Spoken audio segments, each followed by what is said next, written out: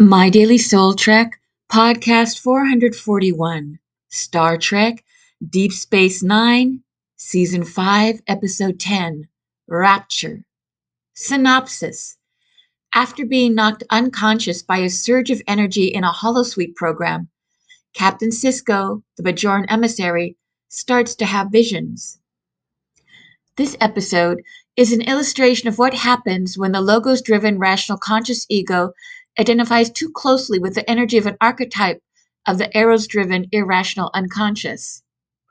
In Rapture, Captain Benjamin Sisko, Lieutenant Commander Jadzia Dax, and Major Kira Nerys admire a 20,000-year-old painting of the lost Bajoran city of Bahala.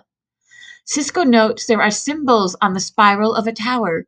He makes a digital image of it and notices that there is a reflection of additional symbols and uses a holosuite program to try to find the location of the lost city.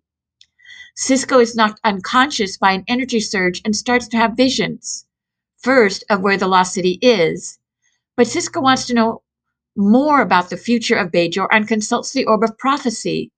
The orb tells him that Bajor should not yet sign a treaty to become part of the United Federation of Planets, but Sisko's brain is severely damaged by his continuing consultation with the orb.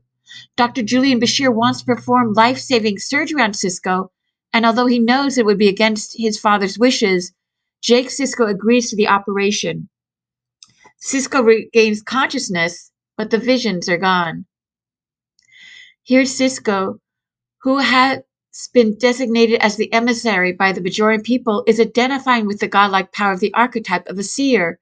He dearly wants to continue being able to receive the visions the prophets seem to be sending him, even if it means his life. His son Jake doesn't want his father to die and steps in to authorize the operation that will save Sisko's life, but take away the visions. Jake is an embodiment of the rational ego, while Sisko is identifying with the power of the unconscious archetype. Just as Sisko needs to give up the visions in order to live, the connection to the archetype cannot be maintained if the psyche is to be healthy and balanced. Sisko will be forever changed by the experience, more whole, even though he was forced to give up the visions.